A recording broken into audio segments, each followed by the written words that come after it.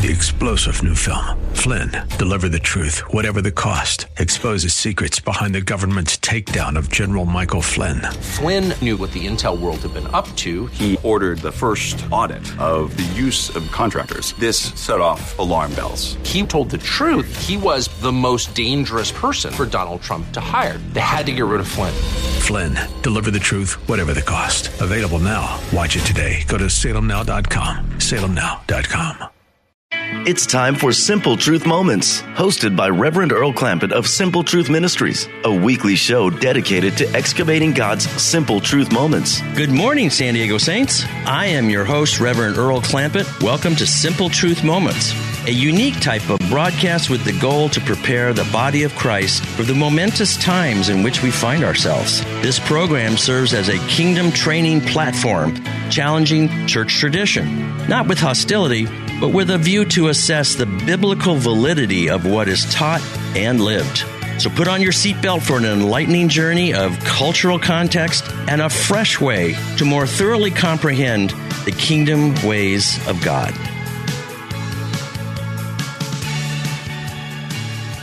Good morning, San Diego Saints. Welcome back. Last week, we started a new series based on the newly published book called Homecoming, How the Mystery of the New Covenant Brings Both Jew and Gentile Back to Abba Father. I wrote this book. I thought I was going to write it in 3 weeks. Turns out it was 4.5 years. And Father God was saying, you got some stuff to learn here, my friend, before you put this all together. But it was an experience, to say the least. Anyway, last week we talked about what the goal of the Judeo-Christian journey was. And we concluded that the church in general, as a whole, I'm talking about the Gentile church here, contrasting with Messianic Jewish believers. Since we disconnected from our Hebrew roots, going way back to the 1st and 2nd centuries, and even into the 3rd century, especially with Constantine, when he decided he was going to become a Christian, unfortunately, he also decided he was going to cut off himself and the so-called church from its Hebrew connections, its Hebrew roots, its Hebrew heritage, its Hebrew everything. And unfortunately, when that happened, some things crept into the church that are influencing it right up to the present moment. And things such as Gnosticism. Gnosticism was around even when Peter and the Apostle John were writing their epistles, and they actually addressed some issues of Gnosticism, which was creeping into the gospel message way back when they were still active and alive. And unfortunately, this Gnostic gospel, which in essence bases itself on Greek philosophy, Greek religion, Greek thinking, westernized linear orientation, and especially plugging into the idea that when Father God made or was finished having created everything in Genesis chapter 1, and looking at Genesis 1:31, when he's resting and he's looking over everything he created, he declared that everything he created, including mankind and including the earth, the material creation, was very good. Gnostic thinking is just the opposite. Gnostic thinking basically says they had these kind of second string or third string Greek gods called the Demiurge, and they are the ones who created the material creation. That's how Gnostic thinking proceeds. And whatever defective gods create has to also, in itself, logically, be defective because it was created by defective gods. Well, they take the next step and they say, well, the Demurge created the earth. So the earth itself is defective. And that whole concept permeated, unfortunately, the early Christian church to basically change the goal, the objective, the target of the Judeo-Christian journey. And unfortunately, it got us off to what the Bible, what the Scripture tells us is the whole reason that Father God created man, placed him here, basically giving him virtual unlimited authority to control, to govern, to care for, to steward, to have dominion over the material creation. And unfortunately, we know what happened halfway through Genesis chapter 3, when mankind basically handed over his authority to a rebellious angel and, in essence, walked away from his purpose. His purpose being, again, this is mentioned in Genesis chapter 1, he was to take on the likeness of God and then image that likeness out horizontally to mankind. And the Gnostics are very much convinced that the material world was not very good as declared by Father God in Genesis 1:26. And they're saying that the material creation, because of being created by defective Greek gods, is evil. So if this line of thought creeps into, we see it even in, like I said, into the first, the epistles of both Peter and John, addressing this whole thing about how Gnosticism was denying that the Messiah came in a human body. They're saying that can't be because anything of the material creation, including human bodies, are evil. So how could a divine being such as Jesus Christ, Yeshua HaMashiach, which is his name in Hebrew, how could he be divine and human at the same time? And so things devolved over time, and basically the goal of the church became relocational. In other words, to go and get out of earth as quickly as you can, and out of they believed that they were trapped in this human body, and the idea is to get out of this prison of the human body, it also being defective because it's part of the material creation, and get up into the ethos, get into the ethereal world, get into the heavenlies. And so what happened was, over time, this travel, this transportation idea of going from point A to point B crept into the early Christian church, and the goal of Yeshua HaMashiach, Jesus the Messiah, coming to restore a heavenly government back to a taken over by fallen angels earth, became distorted and warped and perverted. And I think the challenge today for us is to go back to the Scripture and really study, why do we believe the things we believe?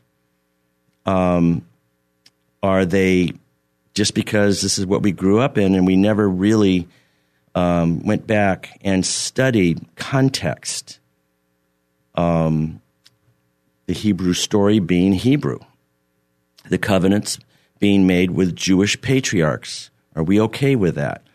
With the fact that Jesus was Jewish, are we okay with that as Gentiles?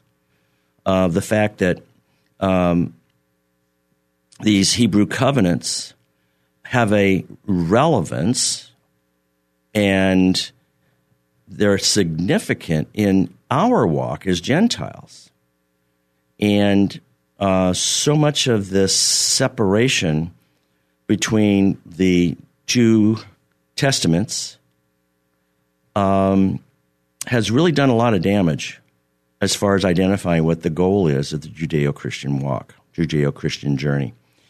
So anyway, last week we opened up with the idea that we talked about John 14:6, and it was Jesus himself who pretty much was pretty clear, very clear, I would say, when he says, I am the way. This is now Jesus saying and speaking in John 14:6, I am the truth and I am the life. No one comes to the Father but through me. And I told you what happened when I, in the jails, because I was a chaplain for 10 years in the local jail system under the San Diego County Sheriff Department. And I would substitute the word, no one gets to the Father but through me, with the word heaven, to see if I could basically point out to them that we, whether you were Catholic, whether you were Protestant, growing up we were taught that it's all about heaven. It's all about getting to a place called heaven. And I'm not anti-heaven. Sometimes people say, why are you against heaven? Listen, heaven's awesome. When I die, I want to go to heaven, okay? That's on the record. But heaven isn't the goal of the Judeo-Christian walk. It never has been. It's not mentioned a singular time. It's not mentioned once as being the goal as to why Jesus was sent by the Father to come back to earth, to come to earth. Well, and then later, of course, was his second coming, returning to earth. What's the point? What's the goal? So what we're trying to do here is clarify and to bring clarity to what the Scripture teaches, and not just in a few isolated verses. It's all over the place. But we never have been taught how to connect the dots. So I want to pick up where we left off last week, where we pretty much left off with the John 14:6 referral, where Jesus makes it pretty clear the goal is the Father, because he says no one comes to the Father except through me, because he said he was the way, he being Jesus. He was the truth, again, being Jesus, and he was the life, again, being Jesus. Eternal life is not dying and being transported to another place and existing in that other place. That's not eternal life. Eternal life is defined in John 17:3. And this is eternal life, that they may know you, the one true God, and Jesus Christ, whom you sent. That's eternal life. That's a relational description. That's a relational definition, as contrasted with a relocational explanation. It has nothing to do with location. It has everything to do with personal relationship. Okay. So let's pick it up where we left off. We're talking about the forward to this book, and it's called The Era of Av, Av being the Jewish word for father, the era of Father God. And I wanted to bring you some additional verses that show you it's not just 14:6, John 14:6, that says the Father is what it's all about, is why Jesus came, to reacquaint us, to reestablish our relationship with the Father, because that's what we lost in Genesis chapter 3. Adam and Eve were separated from their Father, their Creator Father. When you're separated from God, by definition, you'd have no eternal life. Now think about that. John 17:3 defines eternal life. It says it's knowing, not knowing about in your mind, but knowing in your heart, relationally, having an experience, continual, ongoing experience, a relationship with your Father. So, let's look at some other verses. Another one in the New Testament, 1 Peter 3:18.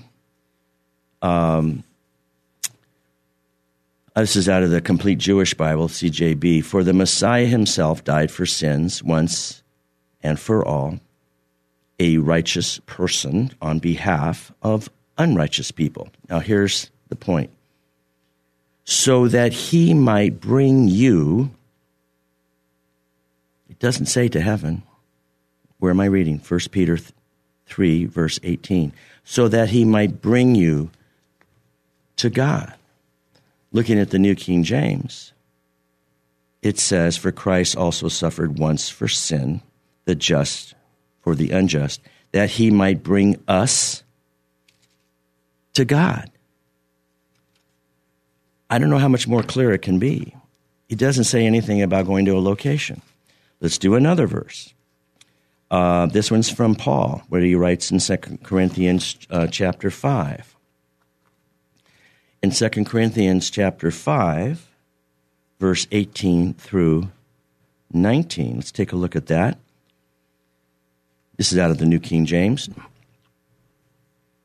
Now, all things are of God, who has reconciled us, listen, to himself, not to heaven,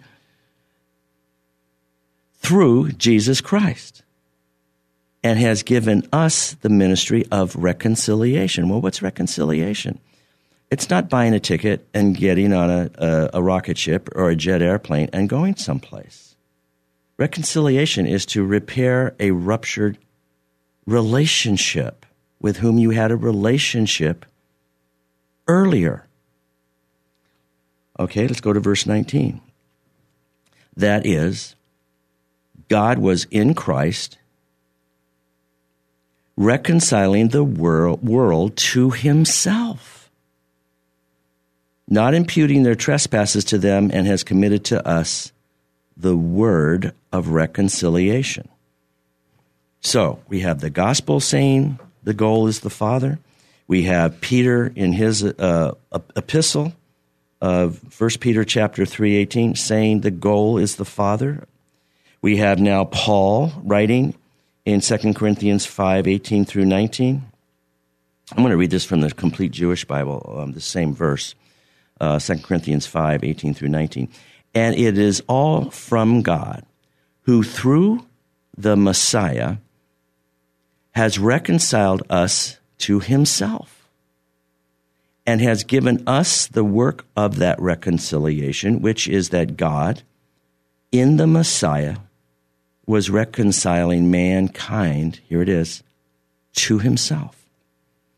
Okay, let's look at another reference here. Let's take a look at the last book of the Bible.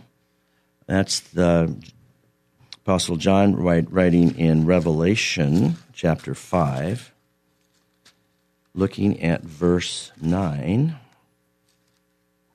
And I'm going to read this out of the New King James.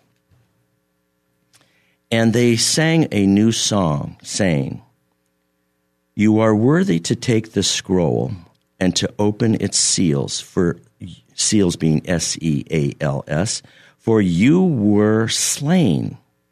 Okay, and that's obviously referring to Jesus. Now notice the next line. "And have redeemed us to God by your blood." It doesn't say, "and have redeemed us to heaven by your blood." It says, you were slain, basically redeeming us to God by your blood. I'll go on. Same verse. "Out of every tribe and tongue and people and nation. We're going to go to verse 10 here. And have made us kings and priests to our God, and we shall reign on the earth. So not only do we have the purpose of why Jesus was slain, to reconcile us relationally back to Father God, but it also talks about our destiny of what our roles are going to be. All this earthly journey for is training to do those roles. But notice in verse 10, so we're being made kings and we're being made priests to our God. Notice, it doesn't say so we can reign in heaven. It doesn't say that in verse 10 of Revelations 5. It says, and we shall reign on the earth.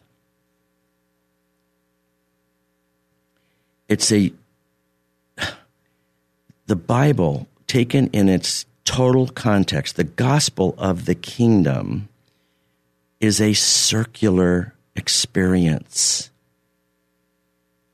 It's about what the Jews say teshuvah, which is the return. Jesus came to return us back to our Father God, who we lost in Genesis chapter 3. And in the process, we're also going to get back our inheritance as family members of being children of this Father God. It doesn't say we're going to reign in heaven. I was taught as a Catholic kid growing up, we were going to reign in heaven. I didn't say what or where exactly. I mean, as far as micro locations, it didn't ever explain what we're going to be doing. But the Bible says we're going to come back as kings and priests, and we shall reign on the earth. Our inheritance of earth, the material creation, was stolen away from us in Genesis chapter 3. And we as the church need to get much more indignant about that. The material creation was made for mankind. That was our initial assignment in Genesis chapter 1. It was to have dominion and be sovereign over the earth, over all of the beasts of the fields, and the list goes on. Over all the plants and the fish, and it goes on and all the list. We were made for the material creation, and we were given virtual plenary authority over that same creation here on earth. And we really have to understand that this material creation was not made to be governed by the angelic world, especially the fallen angelic world.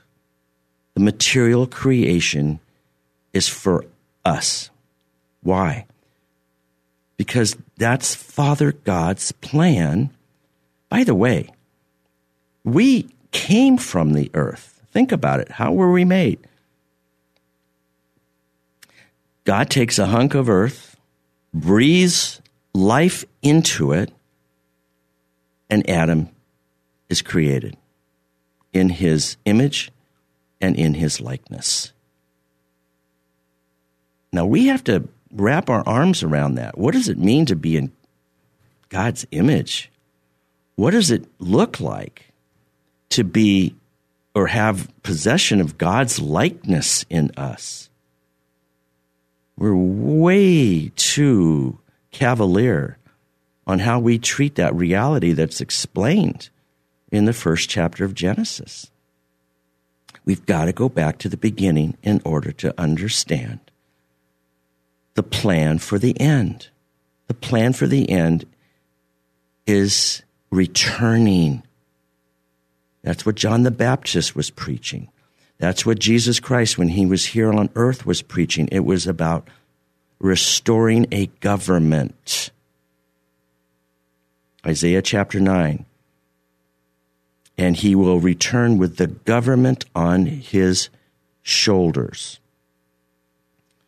Returning is circular. If you were to design, or ask someone asked you, how would you draw a return experience? Well, you wouldn't draw a straight line. A straight line ends at a different location than does a circle. If you drew a circle, you literally come back to the point of beginning, of origin. You come back to the same place. I had some inmates who would listen to my instruction in the jails during that 10-year period, and they figured it out. They said, "Chaplain, what you're preaching is that the last chapters of Revelation look like the first 2 chapters of Genesis." They say, "You're bringing us back full circle. It's a circular story." And I said, "You guys are getting it now." They put that together. That was through the Holy Spirit. That was a revelation of saying, hey, this is a circular story. That's why the name of the book, it's called Homecoming. Okay? It's called Homecoming. You're coming home, just like the prodigal in Luke chapter 15. Back to your father, back to your inheritance. We'll see you after the break. God bless.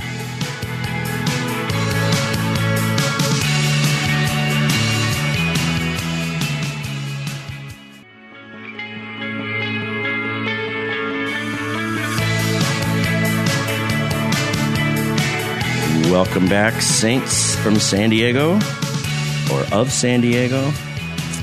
We are studying this new book series that we have begun, Homecoming.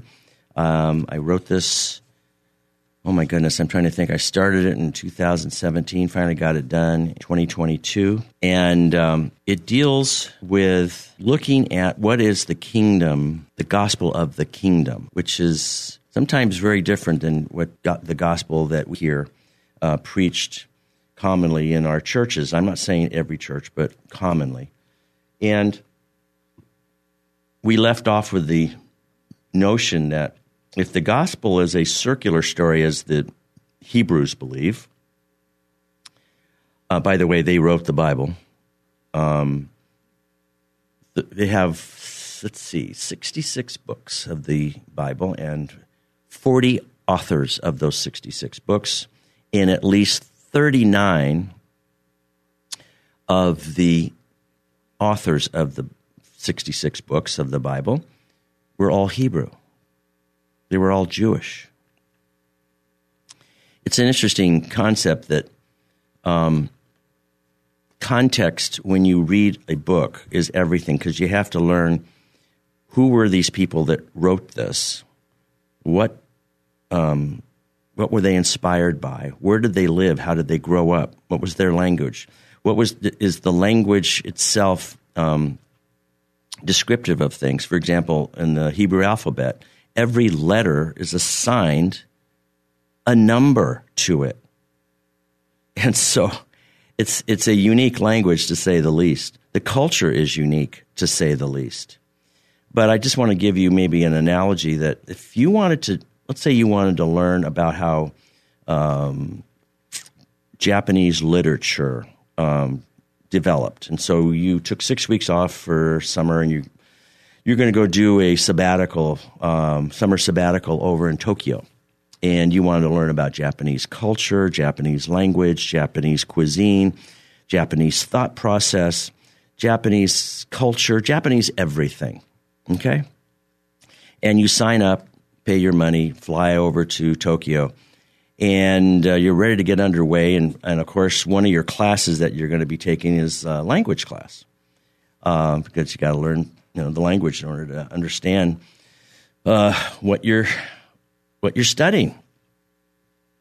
And let's picture the first day of your language class. The language instructor shows up, and he starts handing out the textbook of what's going to be used in the language class, to how to learn how to speak Japanese. And the instructor, as he's handing you out the book, gives you a Russian dictionary. a Russian dictionary, and you're there to learn how to speak, read, and write Japanese, an Asian language. You probably raise your hand as one of the students in the class to ask a question. You probably have an inquiry to say, excuse me, either, Mr. Professor, I'm in the wrong class, or maybe you are. Because how am I going to learn this language in the context of why I'm here? I'm not just here to learn the language. I'm here to learn the culture. Everything about Japanese society, its history, its literature, everything. And I have a tool that you've given me that is not useful because I didn't fly to St. Petersburg or to Moscow to learn Russian. I flew to Tokyo to learn all things Japanese, including their language. I think you've given me the wrong tool. And that's pretty much what we Gentiles have done when we disconnected from an understanding that Father God in Genesis 12 and Genesis 15 and Genesis 17 and Genesis 22 and 24 and 27 has all these encounters with this group of people by which he wants to say, look, I need a prototype, I need an example of what a relationship with your Creator God looks like, feels like, sounds like, and I want to use this as an example or a sample. When they build cars, oftentimes, before it ever comes on the manufacturing floor, you see a prototype, and then they go off to these different shows in Las Vegas or wherever, and at the car shows, and they say, here's the prototype. Here's the first thing that the engineers put together, and it has all the bells and whistles. We haven't mass manufactured it yet, but this is what we want to come up with on a massive scale.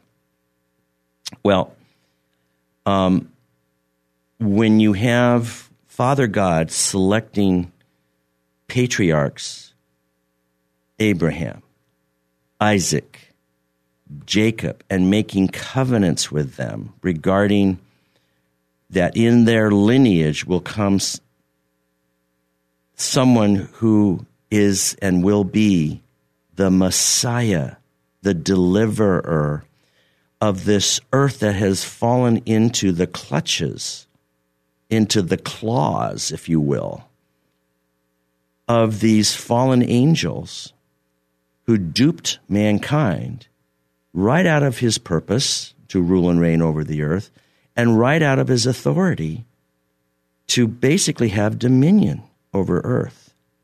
It was a con job. And so in the process of Father God restoring what he did, because he never, ever, that I can see in Scripture, changed his mind about an opinion that he offered in Genesis 1:31. He's resting. He's looking over everything he created the first 6 days. And then he offers an opinion about that. He said, when he saw all that he had created, including the earth, including mankind, he said it wasn't just good. He said it was very good. Well, that's radically different when we have opinions like Gnosticism and fallen angels, basically running this place, that says, no, earth is someplace that we should basically say it's a lost cause. Let's write it off. Let's just get out of here. Let's have the great escape. Let's just get a ticket to ride. whether it's a rocket ship or a jet plane, whatever. I just want to leave this place because it's a fallen earth. Well, Father God didn't take that approach. He said, I'm going to have a restoration plan. It's called the restitution of all things in the book of Acts. And so he never gave up on his original opinion. Father God never changed his mind of his original opinion about what he created, including mankind and our role and our purpose, which was to govern and have dominion over the earth. He never said, that was a dumb idea. Let's go back to the drawing board and start over. What he did was he said, I am going to make covenants through this culture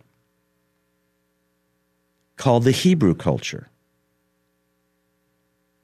And these covenants, by the way, are not just for the Jewish people.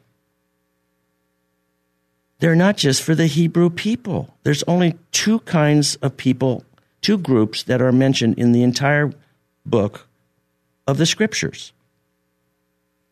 And those two groups are either, number one, Jews or Hebrews, and number two, everybody else. And everyone else are called the people of the nations. Or in other words, the Hebrew word is goyim, which means Gentiles. So that's it. It's two groups of people.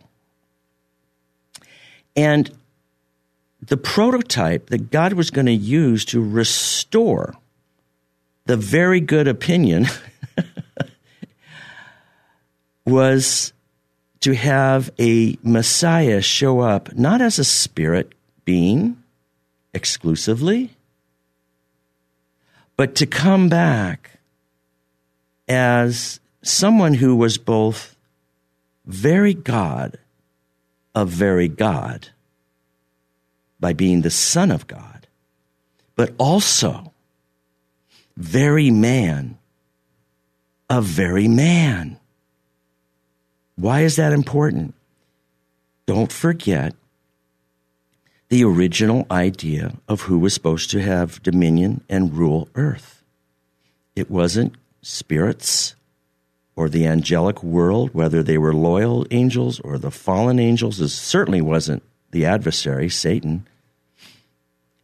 And the Messiah had to have both intricate components.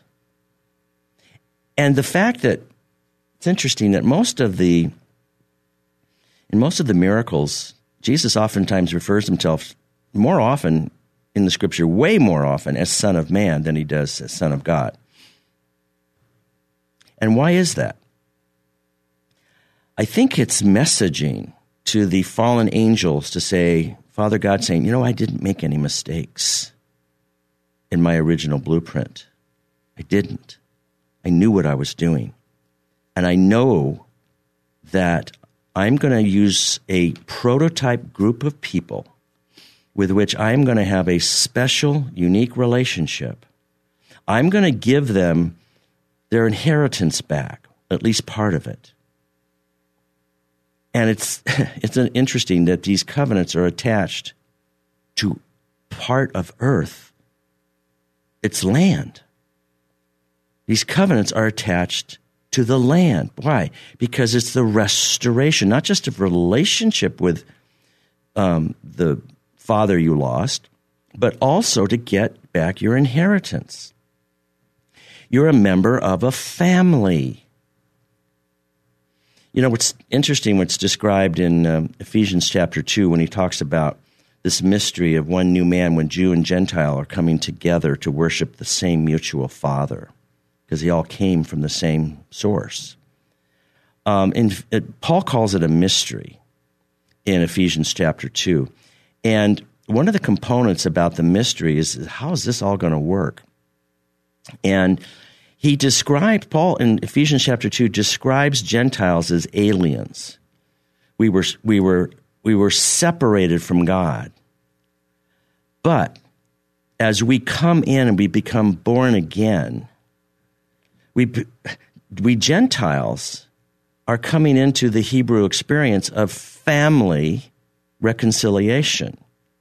And not just family in Ephesians chapter 2. It talks also about your citizenship. So we have one unit of restoration called the family unit, and we have another unit of restoration called the more corporate, larger nation reconciliation. So listen to how he phrases it. I don't have it in front of me, but I'm going to well, yes, I will. You know what? I'm going to turn to it. It's pretty cool. In Ephesians chapter 2, check this language out. This is 2:11, and we'll take it down towards the end. Therefore, remember that you, once Gentiles in the flesh, who are called uncircumcision by what is called the circumcision made in the flesh by hands. Okay, this is verse 12. Check this out. That at that time, in other words, in the past, you were without Christ. You were without Messiah.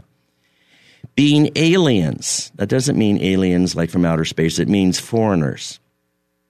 Listen to the foreigners from what? Check this wording out. From the commonwealth of Israel. Okay. Well, where have you seen the word commonwealth before? Well, there was the thing, we've seen it in political history, the Commonwealth of England, the Commonwealth of the British Empire. Okay, there were member nations to that Commonwealth. They had special privileges, special rights, special passports, special visas. They could come and go by being part of the Commonwealth of England, the Commonwealth of the British Empire. But listen to why this language is amazing. Being aliens from the Commonwealth of Israel and strangers from the covenants of promise. Well, many times we teach that those covenants were only made with the Jews and had nothing to do with Gentiles. But, you know, I'm a retired attorney, I'm a retired judge, and I can tell you that when I've studied these covenants, and the reason I'm bringing it up now is because we're going to go way into depth of this later on in this book series. But just to mention very briefly, when you become born again, you become a member of the household of God. Where does it say that? I think right here in the same area. Let's see here. Yeah, let's just keep reading. I'll come back to the citizenship in the Commonwealth here. But now in Christ Jesus, talking about us Gentiles now, you who were once far off have been brought near by the blood of Christ. For he himself is our peace, who has made both one. What does that mean? Both groups, one, both Jew and Gentile, and has broken down the middle wall of separation, having abolished in his flesh the enmity, that is, the law of the commandments contained in ordinances, so as to create in himself one new man from the two, thus making peace, that he might reconcile them, both groups, both to God in one body through the cross, thereby putting to death the enmity.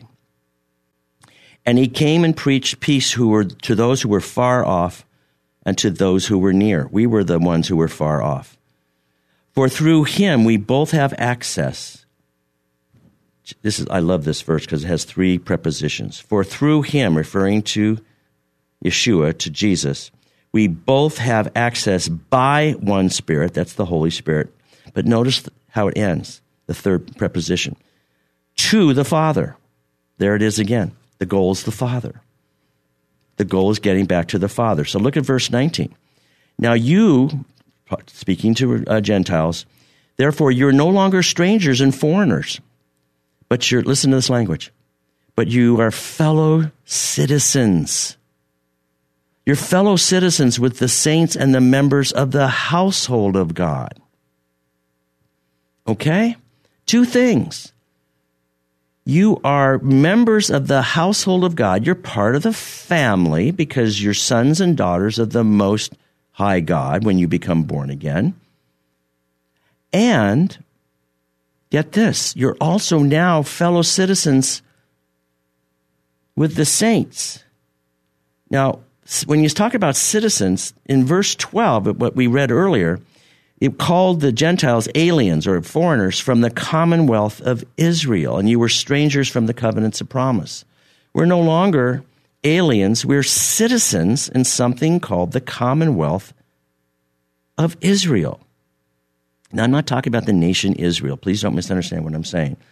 We're talking about the concept of Israel being Jesus himself. You see that in Romans chapter 9, Romans chapter 10, Romans chapter 11, where we being as Gentiles grafted as wild olive branches onto the trunk or the tree or the root, if you will, okay, of Israel. We're becoming part and parcel of a family and of a nation, a larger corporate experience. So it's twofold. It's actually threefold. It's individually, you now know God on a different level. You're now a member of a next group up is a family, because we're members of the household of God in verse 19 of Ephesians chapter 2. But you're also now fellow citizens, okay, of the commonwealth of Israel. And what's that built on? Verse 20, having been built on the foundation of the apostles and the prophets. Those are all Jewish apostles, and Jewish apostles with maybe one exception of Luke, maybe. Again, that's debatable. That debate still continues on. Whether Luke was a Gentile or Jewish. But even then, even if he were one Gentile, the other 39 authors of the book were all Hebrew. But Jesus himself is the chief cornerstone of this building that God is putting together with these 2 groups coming together as they come into this born-again experience. Into whom the whole building's being fitted together, it grows into a holy temple of the Lord. The Godhead wants to indwell us. I don't know if you're ready for that, but that's a seatbelt buckling. Put on your seatbelt. God doesn't want to just be next to us or near us. He wants to actually come inside. That's very, very deep, very intimate, very profound. And then the last verse in Ephesians chapter 2, it says, in whom you're also being built together for a dwelling place of God in the Spirit. And that's a capital S. You're becoming made a dwelling place. So that's a lot to wrap our minds around. But going back to what the goal is. Oh, by the way, I did want to finish this last thought. Those covenants were all made for this group of people in the nations so that the Hebrew nation could become the light to the world of what having a relationship with God looks like, sounds like, and is. So I want to wrap up with this. In the Lord's Prayer, we only taught one prayer by Jesus. And the Father God gives us 3 things that no one else does. Look for this as you say the prayer. Father God gives us our identity. You may want to write these down. Identity. Father God gives us our provision. And Father God also gives us, as our Father, protection. See if you can find those 3 elements as you say the Lord's Prayer. I'm going to give you the first one before we sign off today. When Jesus taught this prayer, he was on earth, and he was answering a question, how do we pray? And notice what I think of two most amazing words in the Bible. Our Father. And actually, singularly, I think the most amazing word in the Bible is the word our. If Jesus is teaching us how to pray this prayer, and he's on earth when he's doing this, and then he comes up to you and he says, I'm going to teach you how to pray. Here's the first two words. Our Father. And he looks at you and says, our. What does that make Jesus to you in a family sense as he's teaching you this prayer entitled the Lord's Prayer, or as the Catholics would call it, the Our Father? Jesus, you'd have to answer, is not my Father in a family sense in this context. He's not. He's saying, he's my Father also. He's my Father too. And this is how we pray to him. This is how we engage him. Our Father, who art in heaven, hallowed be your name. Your kingdom come. Notice it didn't say your kingdom go. It doesn't say we're going to fly away. And his kingdom is coming back to the earth. That's why it says your kingdom come. He is on earth when he is teaching us this prayer, and so are we. He says this is how we should pray, by petitioning to the Father and said, bring your kingdom. Command it in coming. And the second one is your will be done. That's how we know that the Father's domain, the King's domain, where he is king, is in operation. Go through the rest of the prayer and look where the other two elements of what Father God gives us happen to be. So I've told you the first one. Our identity is being described to us by Jesus, by Yeshua, saying, our Father. Our identity is sons and daughters of the Most High God. Look for the provision and look for the protection part in the balance of the prayer. That's where we'll pick it up next week. In the meantime, I hope you have a myriad of the simple truth moments during the balance of your week. God bless you. See you next time. Thank you for spending your time with us excavating God's simple truth moments. For more information and resources, visit simpletruthministries.net. That's simpletruthministries.net. To contact Simple Truth Moments, email me at earlsimpletruth@gmail.com. That's earlsimpletruth@gmail.com. So until next time, may God richly reveal his simple truth moments to you.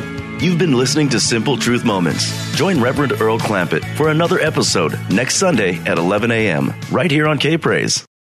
3-star General Michael J. Flynn, head of the Pentagon Intelligence Agency, knew all the government's dirty secrets. He was one of the most respected generals in the military. Flynn knew what the intel world had been up to. He understood its funding. He ordered the first audit of the use of contractors. This set off alarm bells.